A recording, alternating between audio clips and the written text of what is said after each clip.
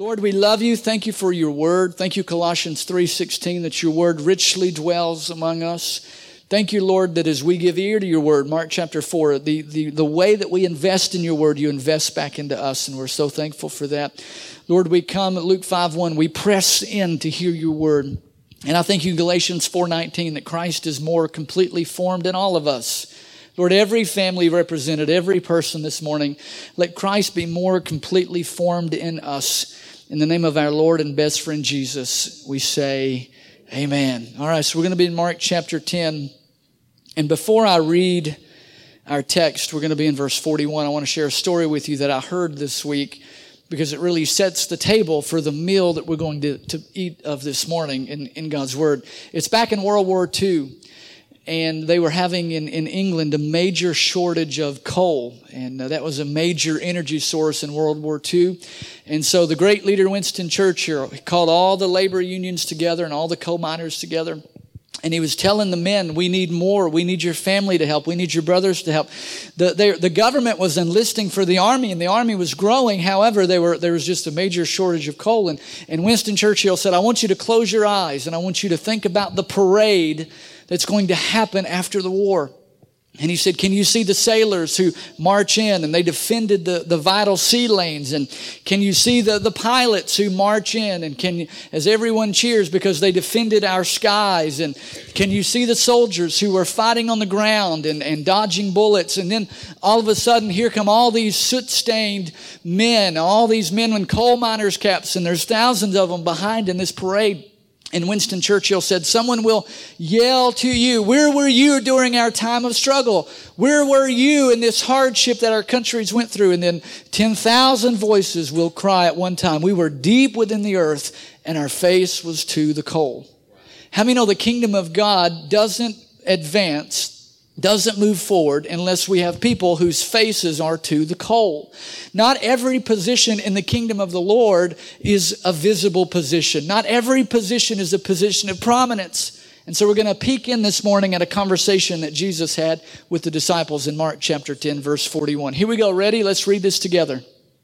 Hearing this, the 10 became indignant with James and John. Remember, James and John had just asked Jesus, hey, in your kingdom, would you grant me to sit on your left? And would you grant me to sit on your right? They were jockeying for position. They were jockeying for prominence. They were jockeying and bidding for leadership. And Jesus, calling them to himself in verse 42, said this. He said, you know that those who are recognized as rulers of the Gentiles, they lord it over them. How many of you have ever worked for an employer who really just lorded over you and just abused their authority? Yeah, amen. And we all have. It says, you know that the rulers of the Gentiles, they lord it over them. Their great men exercise authority over them. But it is not this way among you. Now, he's not saying you won't have authority. He's not saying that you won't have influence. But he's saying you will have a heart attached to leadership. Leadership is not about having authority. Leadership is not about whose name is on the door. Leadership is about the relationship you have with the people that you're leading. Those of you future leaders in the house, so many times in our job, we just want a position. I'm the third key. I'm the assistant manager.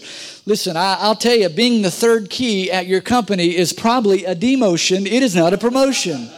They came to me. I worked a long time ago at a jewelry store, worked for Kay Jewelers. So if I look at your ring and watch, I'm not weird. I just used to work in jewelry, okay? So I notice it. I sold it for years. They came to me and said, James, you're doing such a good job. We want to offer you a promotion. They said, we want to make you a third key holder. And I said, that's great. What kind of pay raise am I talking about? Well, there's no pay raise. We just want you to have a key. I was like, so you want me to have a key and work when you can't and close when you don't want to, but you're not going to pay me more. I said, I don't know if I'm being promoted or demoted here. Nonetheless, I took the key and I survived. But he says, this is not the way it is among you. When we lead, when we get a position of authority, it's not about my name is on the door, I'm the boss. If you constantly have to tell people you're the boss, you're not the boss at all. If you constantly have to tell your children, you better listen to me because I'm the parent, something is wrong. Now, there are times you have to say, you better listen to me because I'm the parent. But even in our home, we should be husbands. If you have to constantly tell your wife, you better listen to me because I'm the husband, or wife, if you tell your husband, you better listen to me because I'm the wife, we're not leading. Jesus is teaching us here that we lead out of relationship. We lead out of a good heart. So he says, it's not to be this way among you. But look at verse 43. It says this, but it is not this way among you, but whoever wishes to become great. How many of you wish to become great? We got a bunch of average achievers in the house. If you aim at nothing, you're probably going to hit it. Let's try it again. How many of you wish to become great? Okay, well, I was a little scared there. It's like, man, this what a bunch here this morning. I really just want to be average, actually. Actually, subpar is okay with me. Listen, he says, whoever wishes to become great among you shall be your servant. Will put your face to the coal. Now, I love this about Jesus. He did not rebuke them for wanting to be great. There's nothing wrong with aspiring to leadership, nothing wrong with aspiring to greatness. Some of you ought to have a little ambition. Can I have an amen? He did not correct them and chastise them. But look at verse 44. He said, whoever wishes to be first among you shall be the slave of all. For even the Son of Man did not come to be served. This is God himself. The God we sang about this morning, how great is our God and the healer of all disease and the name above every name. The creator of the universe did not come to the earth to be served. But notice it says he came to serve and to give his life as a ransom for many. So this morning for the next few minutes, we're going to talk about supernatural serving in the kingdom of God. Supernatural serving in the kingdom of God. Faithful serving is the formula to greatness in the kingdom of God. If you read Acts chapter 6, we're going to go there later, so don't turn there now. But if you read Acts chapter 6, it gives us kind of some elements of people who are called to serve. In a lot of churches now, we just hope we get warm bodies, and this warm body will do, and this warm body will do. And how many of you love kids? People raise their hand. All right, we just got a bunch of nursery volunteers, And so, honestly, if we take a look at biblical standards for serving in church, serving in ministry, yes, we want you to get involved. But God is more interested in what we are becoming than what we are doing. Let me say that again. God is more interested in what we are becoming than what we're doing. There are some elements in the New Testament in Acts chapter 6 that are outlined. When they began to look for people to serve in ministry, they had some of these qualities. Pull this up on the screen. Number one is a good reputation. They were full of the Holy Spirit. They weren't full of it. Can I have an amen? They were full of the Holy Spirit. I know a lot of church people that are full of it, and it ain't the Holy Spirit, Pastor Michael. They were full of godly wisdom. Y'all know that was funny. You know that was good. I didn't say you, but if the shoe fits, wear it. I mean, praise God. They were full of godly wisdom, not worldly wisdom, not man's wisdom. They were full of godly wisdom. This is laid out in Acts 6. They were humble. I almost titled this The Secure Servant. There's something about being secure in who you are and what you're called to do. I'm very secure in what God has called me to do. I understand that humility is not being inadequate. Humility is not in a spirit of inadequacy, but it's a spirit of dependency. I'm very dependent upon the Lord. They're willing. I mean, you can't serve and make much of a difference if you're not willing. Notice it's here, they're ready. If you've been watching TV, there's a new commercial from, I think it's a hotel. They say, we'll make you the readiest. And it says ready gives a pep talk. And this man's like, we can do it. And then the readiest makes a pep rally. And there's all these people running through banners and all that stuff. So look at your neighbor and say, you got to be the readiest. Got to be the readiest. We got to be ready. We got to be willing and able and ready. We have to be available. Anybody available in the house? All you single guys, look around. We've got some available people here today. Amen. Bob, you're not single. Hallelujah. If you haven't noticed. We got to be available. We've got to be capable. It's one thing to have a good heart. Psalm 33 says, shout for joy unto the Lord, and it says play skillfully, or it's maybe switch. Play skillfully and shout for joy. We've got to have the shout for joy. We've got to have the good heart, but we also have to be able to play skillfully. We have to be capable. That's why we need training and development. These men were in tune with the Spirit of God. So I want to give you some secrets this morning, just real quick, just 5 little things real quick that I've seen that over ministry. I've been in ministry now, 16, 17 years, and just some things that I've learned. I've got a lot to learn. Don't say amen too big there, but I understand I've got a lot to learn. But there are some things I've learned about serving. I will tell you this has been one of the keys to my walk with the Lord. Even at a young age, I was taught to serve, and I'm teaching my children to serve. I'm teaching my children that when they serve their mother and father, they're actually serving the Lord. How many know it makes it a little easier now come dinner time to help get the dishes put away? Because, hey, if you serve mom and dad, you're actually serving as unto the Lord. And I mean that. I've got a good heart in it, not manipulating them, but it's the absolute truth. When I'm serving you, that's the way that I'm serving the Lord. When I show up at 8 o'clock on Sunday mornings with Pastor Michael and little Michael, wherever he is, and we're stacking speakers and carrying stuff and setting up screens and setting up pipe and drape and hauling trailers, we are serving you. But as we're serving you, we understand it's not just you. We are serving the Lord. And God doesn't forget, and He rewards those who serve in secret. He rewards openly. Isn't that good news? So I'm telling you this from a heart. I have always had a servant's heart, and I pray that I will continue to have a servant's heart. So number 1, check it out. You've got to be joyful in service.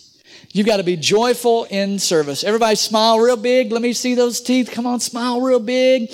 You got to be joyful in service. How many know it ain't no fun if you're griping and complaining the entire time that you're serving? Have you ever asked your children to do something around the house and they complained and bickered the whole time about the thing? Just, why do I have to do this? Nobody's ever had that happen, right? Is that just my kids? And I tell them, the more you complain, the more I'm going to make you do.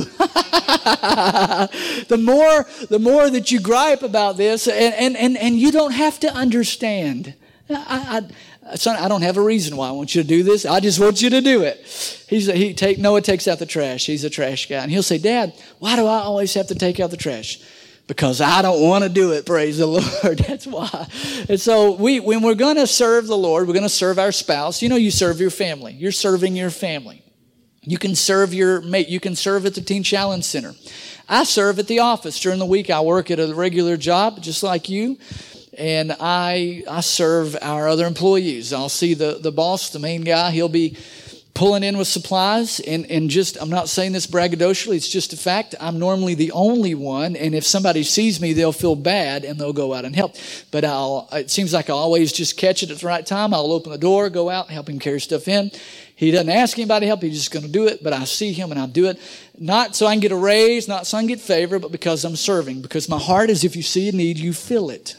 And so, but you got to do this joyfully. How many of you got the joy of the Lord in your heart? Would you please notify your face that you've got the joy of the Lord in your heart? Look at Psalm 100. That's out of everything I say, that may be my favorite thing. I say a lot of good stuff. Jazz likes that. This is a psalm of thanksgiving. Shout joyfully to the Lord, all the earth. Can I have an amen?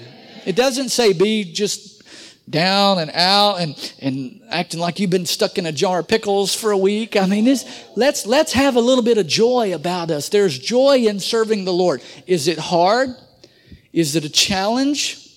Absolutely. On the way to church every morning, because it's early, and my morning starts about 6 o'clock on Sunday mornings is when I get up.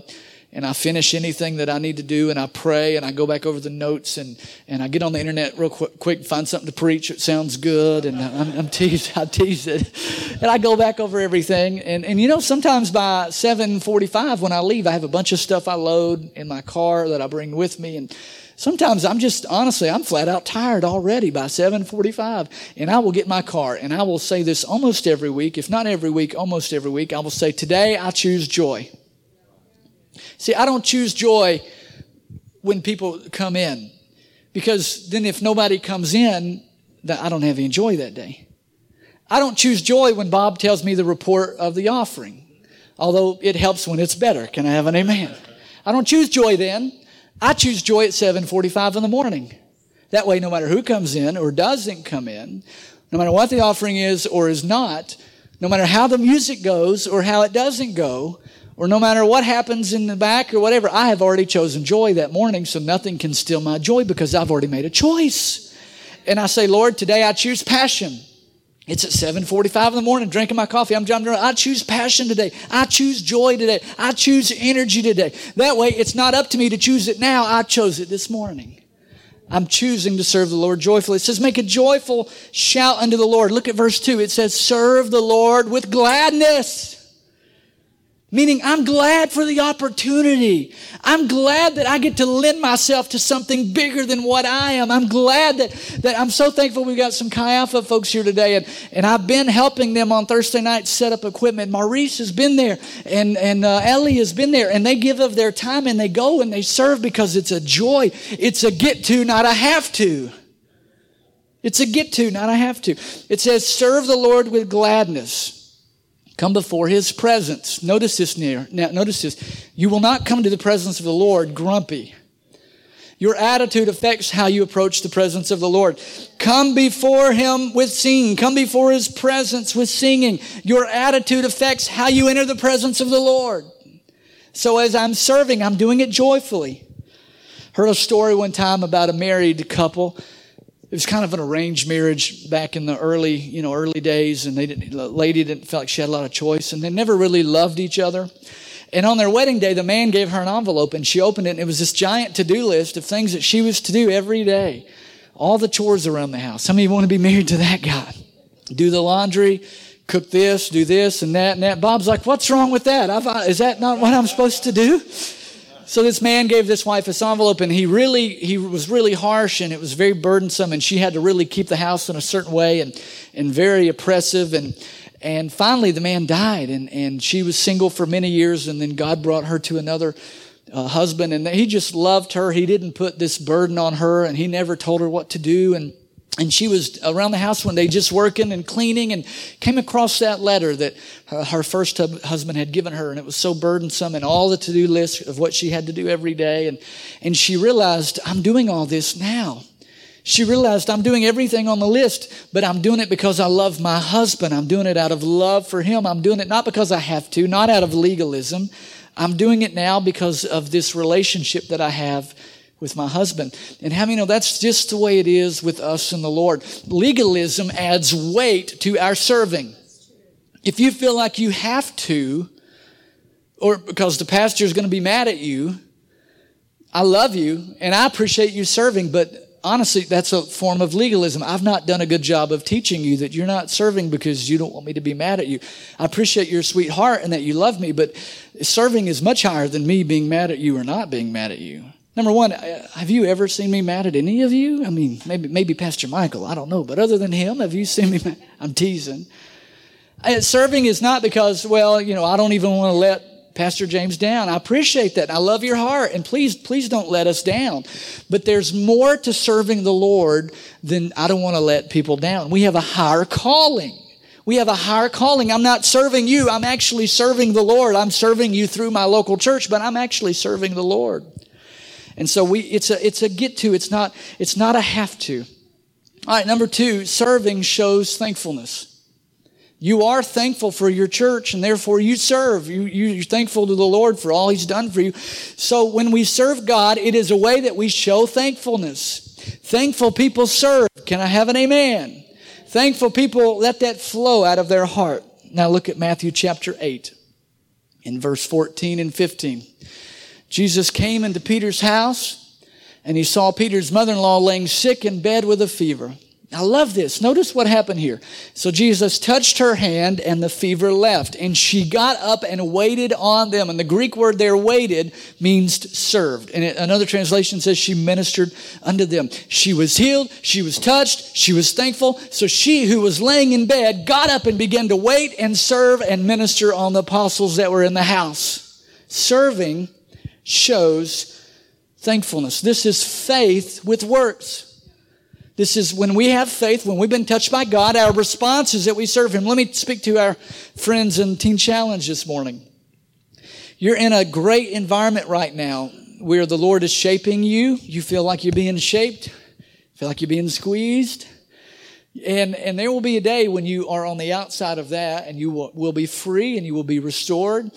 Be the one that returns to say thank you. Remember in Scripture, I feel this real strong for someone. Remember in Scripture there were 10 lepers that were healed. Jesus healed 10 lepers. And the Bible says they were all healed, but it says only one returned to say thank you. And it says that man was made whole. There's a difference in being healed and then being whole. And so as you exit the program, you will all be healed. But when you return to say thank you by praying for Teen Challenge, by giving to Teen Challenge, by serving in your local church, when you return and be that one that says, I will return to say thank you, that takes you to a whole new level of wholeness.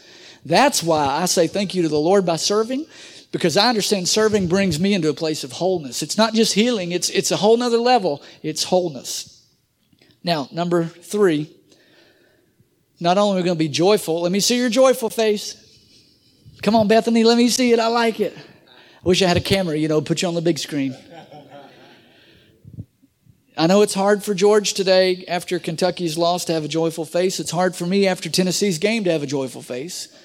I was pulling for Kentucky.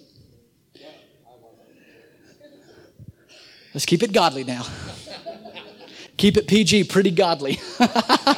Just PG, pretty godly. That was brand new. That was just for today. Fresh from the throne of heaven. Yeah. All right, let's go home now. Realize this. Here's the third secret to successful supernatural serving. We're going to be joyful. We're going to show thankfulness. And then realize God has given you the ability to be effective. Now, I thought about highlighting it, but I thought about it later. And I wish you could, in your mind, color that word effective a different color. Color it blue or yellow or some kind of color that will stand out. Not only has God called you to serve, and He equipped you to serve, but He has also called you to be effective in what you do. Now, do you know when you are at your peak of effectiveness? It's when you're doing what you're good at. It's when you're doing what you're called to do. Bob is a wonderful man of God. Bob serves a lot, but Bob is not effective on the worship team. Can I have an amen? That's why Bob didn't get the invitation this morning to come. He does, Again, no offense against Bob. George is a wonderful man of God. He's effective in what he does, but George would not be effective if he were on the worship team.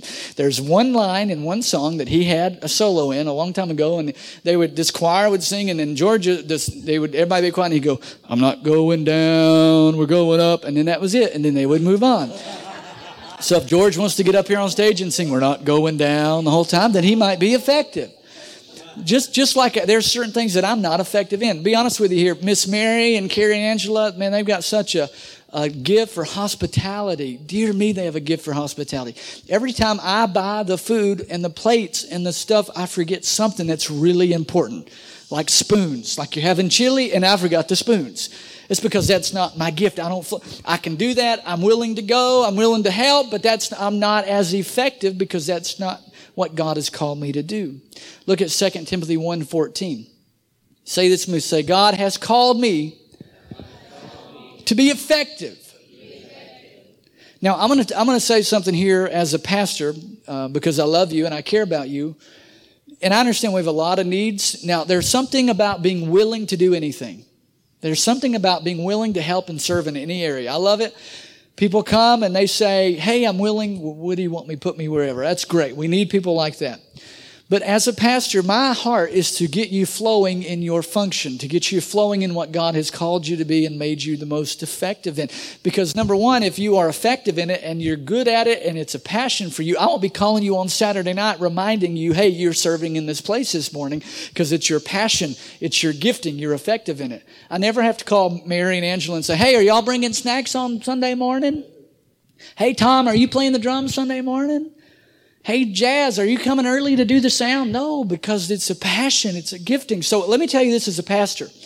Yes, be willing to serve anywhere, but also communicate with our staff. Let Pastor Michael know if you're serving in an area and it's just not flowing, you're not effective. Let us know and let us work with you and move you to a place of effectiveness. My heart for you is that you have a joy in serving and that you're effective Kerry and his father helped us out at our Prosser campus and built a beautiful, much needed closet there.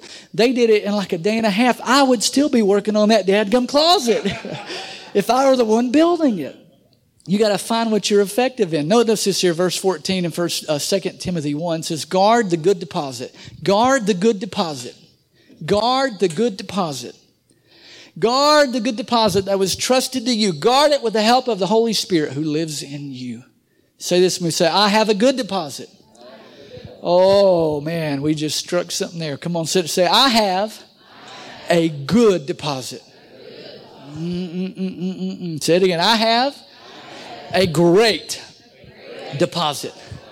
Because the deposit in me is a God deposit. Listen, ladies and gentlemen, you may have been told your whole life that there's nothing good on the inside of you. But when the Holy Spirit is on the inside of you, you have a good deposit. Why is it good? Because it came from God. Don't ever let anybody tell you that you're not going to make it and there's nothing good in you. And the reason this tragedy happened to you is because you are bad. My children are not bad kids. I do not say you're a bad boy. You're a bad girl. I say you're a good boy, but you made a bad decision. You're a good girl, but you made a really bad decision. Because guard the good deposit. Why is it good? Because it's a God deposit. And it's on the inside of every one of you this morning. Past giftings, write this down if you're taking notes. Past giftings or gifts, past gifts or giftings. Susan's not here to help me. Past gifts require present attention. Really sense that real strong this morning. Past giftings require present attention. It says guard. How many of you have ever walked up to a property and they had a guard dog? How many know that thing was active? That thing was in tune with what you were doing. That thing was watching every move. We've been trapping animals at my house this week. Apparently we've been invaded by critters. Had to pay a company to come out and set a trap for a skunk. We had a skunk bury under our driveway. I mean, it really stinks. I mean, come on. Thank you, Carrie. Thank you. And then they said, well, we're going to leave the trap for another day or two, just make sure there's no babies or anything. And this morning, when I walked out, I wasn't even paying attention. And he said, if you see the trap door closed, be real careful. What don't just run out, screaming, ah, have the joy of the Lord quietly in your heart if you see. So I went out this morning and Miss Tara, the lovely Miss Tara, bless her heart, was helping me carry all this stuff out that I bring with us on Sundays. And she got up to it and I said, Tara, watch out! And because I saw the little, the thing was down and I think she about peed on herself. I'm not gonna, don't tell her I said that. But she freaked out and I freaked out and we started walking real quiet. There was something else in there. Oh, he caught something else. I don't know if it's the neighbor's cat or what, but I didn't get close enough to find out. I called the guy. We caught something else. Come back and get this varmint out of my house or whatever. But I was watching myself and I was so guarded about what I was doing. I had all kinds of stuff to take in and out, and I would go way over here, and I'd be really, really quiet. It's hard for me to be quiet. I'd be really quiet. I was guarding my actions because I didn't know what was in the cage, and I didn't want to disturb it. It says, guard the good deposit. Don't forget about the gift that God put in you. Don't forget about the compassion that the Lord put in you. I think compassion many times gets buried in the sand. When you go to the ocean and you dig in the sand and the water comes and it will cover up everything that you've done. And we've seen a lot of good sandcastles vanish in just a moment because here comes the tide. I think the compassion, there's something in your heart that grieves you. There's something in your heart that touches you. It strikes a chord. If you could solve any problem in the world, what would it be? What makes you cry? If you could solve any challenge in society, what would that problem be? Would you eradicate abortion? Would you fix that? Would you stop it? Would you eradicate hunger in children? Would you eradicate domestic violence? Would you eradicate maybe the situation for having to be forced into being a single mom or single dad? What would you solve? What problem? What grieves you is what leads you. You didn't make that up. That's a deposit from the Holy One, and it could just be your assignment in life. I guarantee you, Pastor Michael and his family, they have a heart for inner city kids. Inner city kids. because they have that there and you can't get away from it. You've got to guard that deposit. Most people never reach their dream level because they never reach their service level. You've got to guard the deposit the Lord put in you. Number 4, we're going to try to land this plane. Is this helping anybody anywhere? Amen. Should we take up another offering? I mean, this is really good stuff. Number 4. I want to spend a few minutes here. We've got some time. I want to spend just a few minutes here on this since it's real strong this week. You got to ask the Holy Spirit to empower your serving. In just a few minutes, I want to take us on a journey about what Scripture calls being filled with the Holy Spirit. Some translations call it being baptized in the Holy Spirit. In our church, in the Assemblies of God, we teach that there are 2 experiences. One is your initial salvation, which we thank God for, but that's really just kind of step 1. Now, you can receive salvation and you will go to heaven. Don't ever let anybody tell you that if you've not received the infilling or the baptism of the Holy Spirit that you're not going to heaven. There's some really goofy teaching and doctrine out there that says if you don't speak in tongues, so to speak, then you're not going to go to heaven. That's not scriptural at all. But there is very clearly in Scripture, there is a second experience that we can see. There's the experience of giving your life to Christ, becoming born again. And then there's the second distinct experience outlined very clear in Scripture about being filled with the Holy Spirit. And it's not that you get more of God. It's not that if you're not what the translations call, filled with the Holy Spirit or baptized in the Holy Spirit. It's not that you're sub-spiritual. It's not that you don't love God. When I became filled with the Holy Spirit at a very young age, God got more of me. It wasn't about me getting more of God. You don't have any less of God than I have. It's God gets more of me, and it's just another level of grace. It's a separate experience. And I begin to look back that what has helped me in my serving? What has helped me? What has sustained me? And it's the infilling of the Holy Spirit. Because the Bible says that when we pray in the Spirit, then I encourage myself. And Paul talks about praying in other tongues. He says, when you pray in other tongues, you're praying in the Spirit. And the Scripture clearly says, when I'm praying in my heavenly prayer language, I'm not praying for you. I'm not praying to exhort you. I'm praying to edify and exhort myself.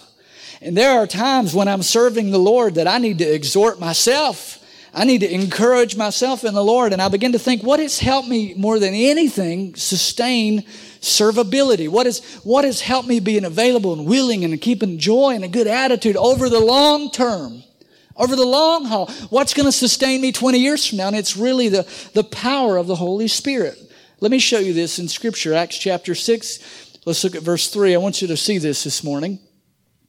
Therefore, brethren, select from among you 7 men. This is what we talked about earlier, of good reputation, full of the Spirit. Somebody say, full of the Spirit. And wisdom, who we may put in charge of this task. Let me give you a little history. The apostles were spending so much time distributing food that they were not able to preach the word. And they said, we want to find 7 men that can take this task of distributing food so that we can give ourselves to prayer, overseeing churches, and ministering the word. Now look at verse 4. Acts 6:4 says this, but we will devote ourselves to prayer and to the ministry of the word. Look at verse 5. Is there verse 5? Maybe not. Yeah, okay. I thought my Acts translation has verse 5. Let's see if the screen does. This statement found approval with the whole congregation. They chose Stephen. Notice this, a man full of faith and the Holy Spirit. This is what I want you to see. They chose Stephen. He was a man full of faith. Somebody say full of faith. And he was full of the Holy Spirit. That's an element that I want you to see. Look at verse 6. They brought before the apostles these men, and it named several men, Philip and Timian and Nicholas. They brought them before the apostles, and after praying, they laid their hands on them. They commissioned them for service. Stephen was serving, but he was full of the Holy Spirit. So look with me now at Acts chapter 19. I began to just think through this and just to show you this morning. And again, I know that different churches teach this different ways. But as a pastor, I must give you an opportunity. As a pastor, I must give you an opportunity to receive all that God has for you. If you've been asking, what's next in my walk with God? How many of you have been asking, what's next in my walk with God? If you've been asking, Lord, take me to a higher level in my joy, a higher level in my serving, I would encourage you to study the Scriptures and see what they say about what this is called as far as the infilling of the Holy Spirit, because it will absolutely change and revolutionize your life. Look at this in Acts 19. Apollos was at Corinth. Paul passed through the upper country and came to Ephesus. And he found some disciples. Somebody say disciple. So he found some disciples. And he said to them, look what he said in verse 2. Did you receive the Holy Spirit when you believed? So they're disciples. Shake your head. And they believed. Shake your head. How many of you see that very clearly? Did you receive the Holy Spirit when you believed? Now we know that we receive the Holy Spirit at salvation. There is an initial receiving of the Holy Spirit, but Paul is directly speaking to the second experience, the second gift of the baptism of the Holy Spirit. He said, did you receive the Holy Spirit, the baptism of the Holy Spirit when you believe? And they said, no, we've not even heard that there is a Holy Spirit. I've never even heard of a second experience. I've never even heard of something else the Lord wants to do in my life. And how many know that's a lot of us? That's a lot of us in this community. And he said, well then what, how are you baptized? And look with this. He said, well, we were baptized into John's baptism of repentance. Now notice this here in verse 4. Paul said, you know, John baptized with repentance, telling people to believe in him.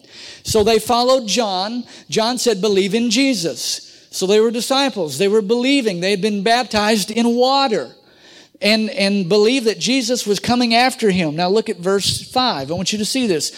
When they heard this, they were baptized again in the name of the Lord Jesus. That's salvation, what we would call it, confirming their salvation experience. They were believed, so they were baptized. Baptism doesn't bring salvation, but it's a confirmation that you've been saved and born again. Now notice this. Then Paul laid his hands on them.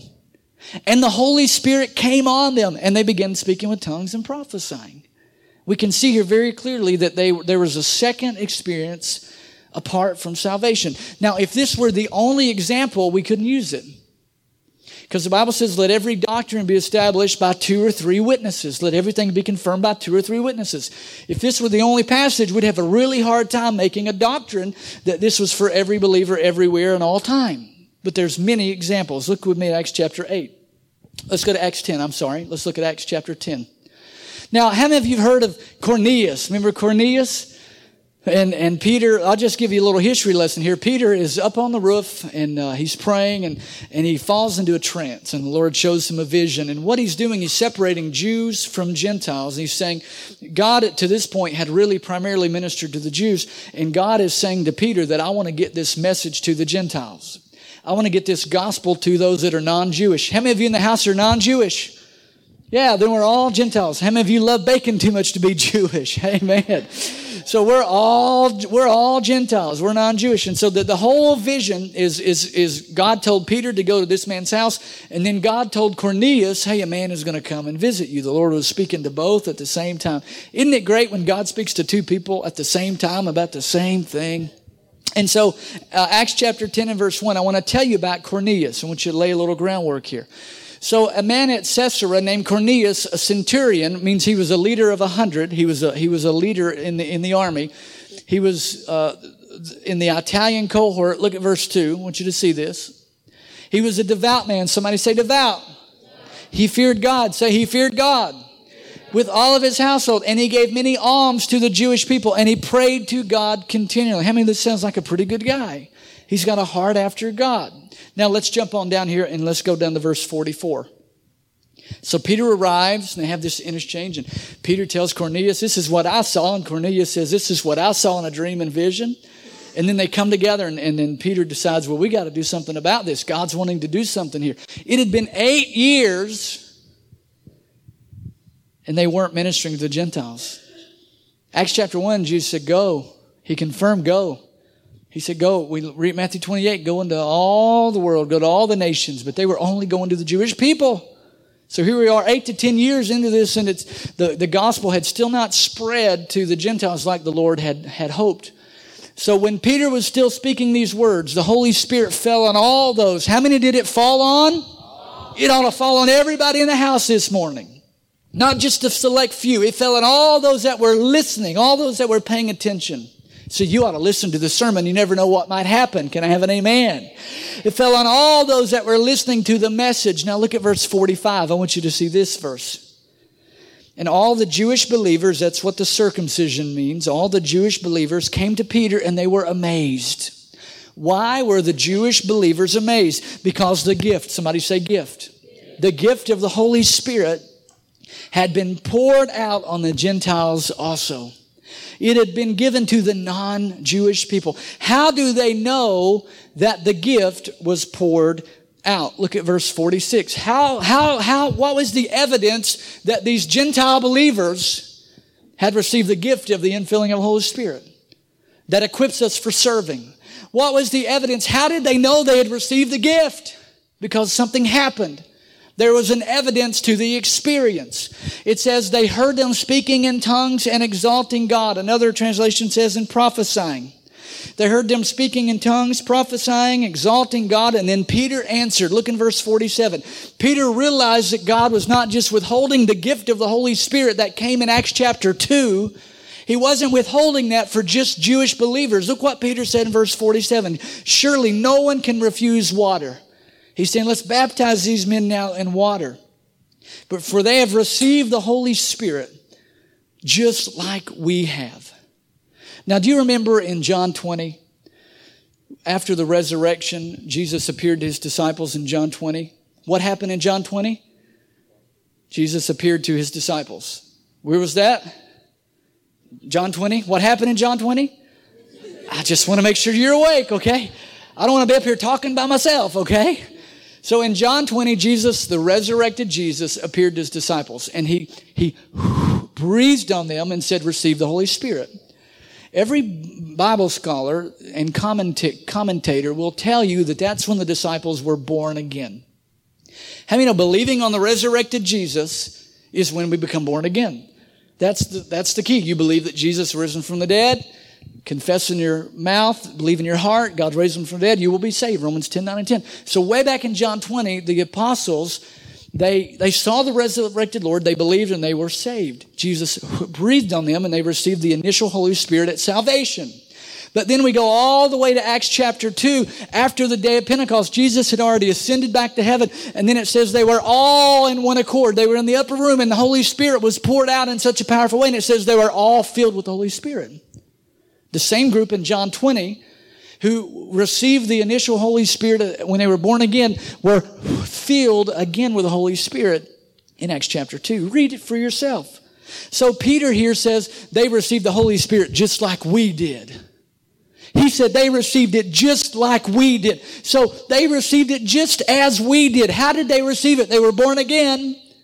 And the Holy Spirit began to do a work in their life. And then there was a second distinct experience in Acts chapter 2. This is exactly what happened to Cornelius and his family. In verse 48, they were baptized in the name of Jesus, and they stayed there a few days. Now let's look at Acts chapter 8. I want you to see this very clearly. Acts chapter 8. So those who had been scattered went about preaching the word. What were they preaching? And the word was the gospel of Jesus Christ. Doesn't the Bible say we are saved through the preaching of the gospel? Now notice this here. Philip, somebody say, oh, Philip.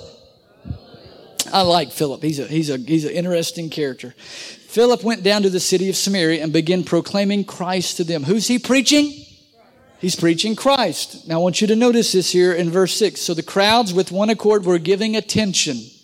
That word, if you look that up in the original Greek language, means they were receiving it. How many know sometimes I'm in here preaching and these guys may be receiving it, but some of these over here may not. This group may be receiving it, but maybe over here it's falling on deaf ears. These folks were hearing it and they were receiving it. It was going into their heart. Just like when you put a quarter in the quarter machine and it goes in and you can crank the knob and something comes out. It was clicking. They were receiving the word. And so they saw signs that Philip was performing. Now look at verse 12.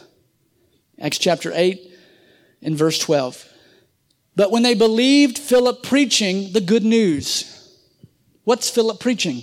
The good news. Jesus saves. He was risen from the dead. They believed. Romans 10:9-10. When we believe and confess with our mouth, we're saved.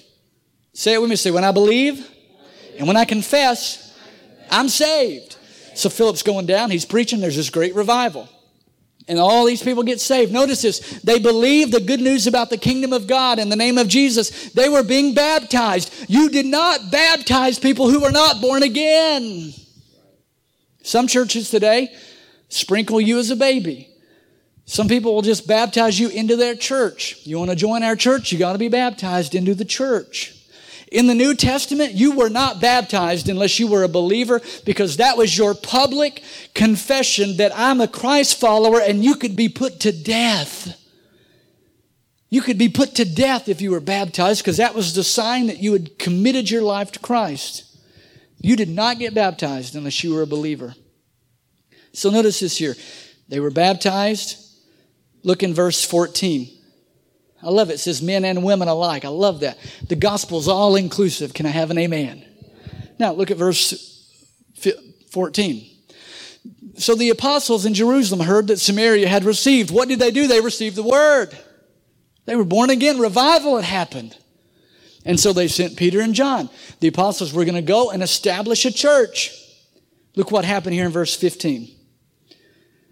When they came down, they prayed for them. Who'd they pray for? The ones that were born again. Prayed for them that they might receive the Holy Spirit. That's the Acts chapter 2 experience. Being filled and baptized with the Holy Spirit. Look at verse 16. This is not me. I'm not making this up. There are millions and millions. There's probably 300 million people in the world that agree and believe everything that I'm telling you today. This is not some little closet thing that just somebody decided sounded good and made it up. This is a real legitimate experience in the body of Christ. Look what happened. They were born again. And look with me at verse 16. For he, that's the Holy Spirit, had not yet fallen on any of them. They had simply been baptized in the name of the Lord Jesus. You're not baptized if you're not a believer. So there's a second work of grace. There's a second experience. And as I begin to analyze, how can I serve God? It's Acts 1:8. It's the power of God that flows through me. Look at Romans 7:6. I want you to see this. Well, verse 17 says they began laying hands on them and they were receiving the Holy Spirit. So there's an impartation when we pray for people. Well, I don't want anybody to lay hands on me and pray for me. I understand you don't want your hair messed up. Your hair's not that nice, number one. I love you, but receiving the Holy Spirit's more important than messing your hair up. Can I have an amen?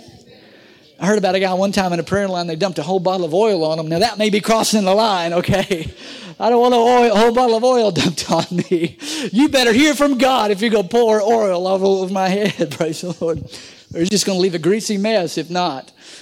But it says in Acts 8:17, they began laying hands on them and they were receiving the Holy Spirit.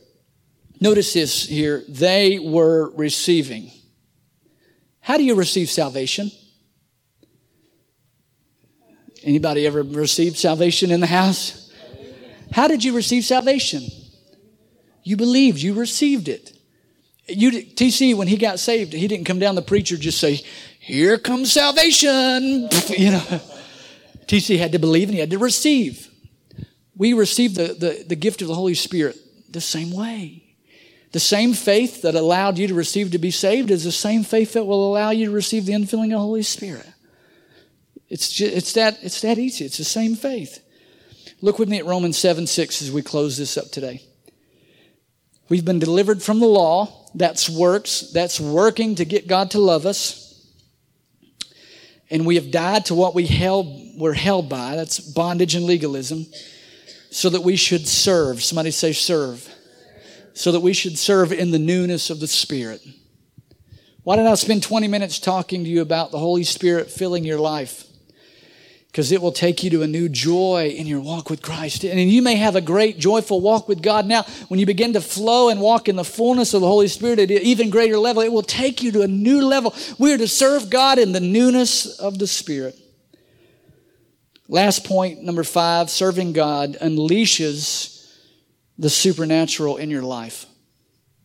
Serving God unleashes the supernatural in your life. You want to give a word of prophecy. You want to give a word of wisdom that only God knows about a situation. You want to lay hands on somebody that's sick and see them be healed.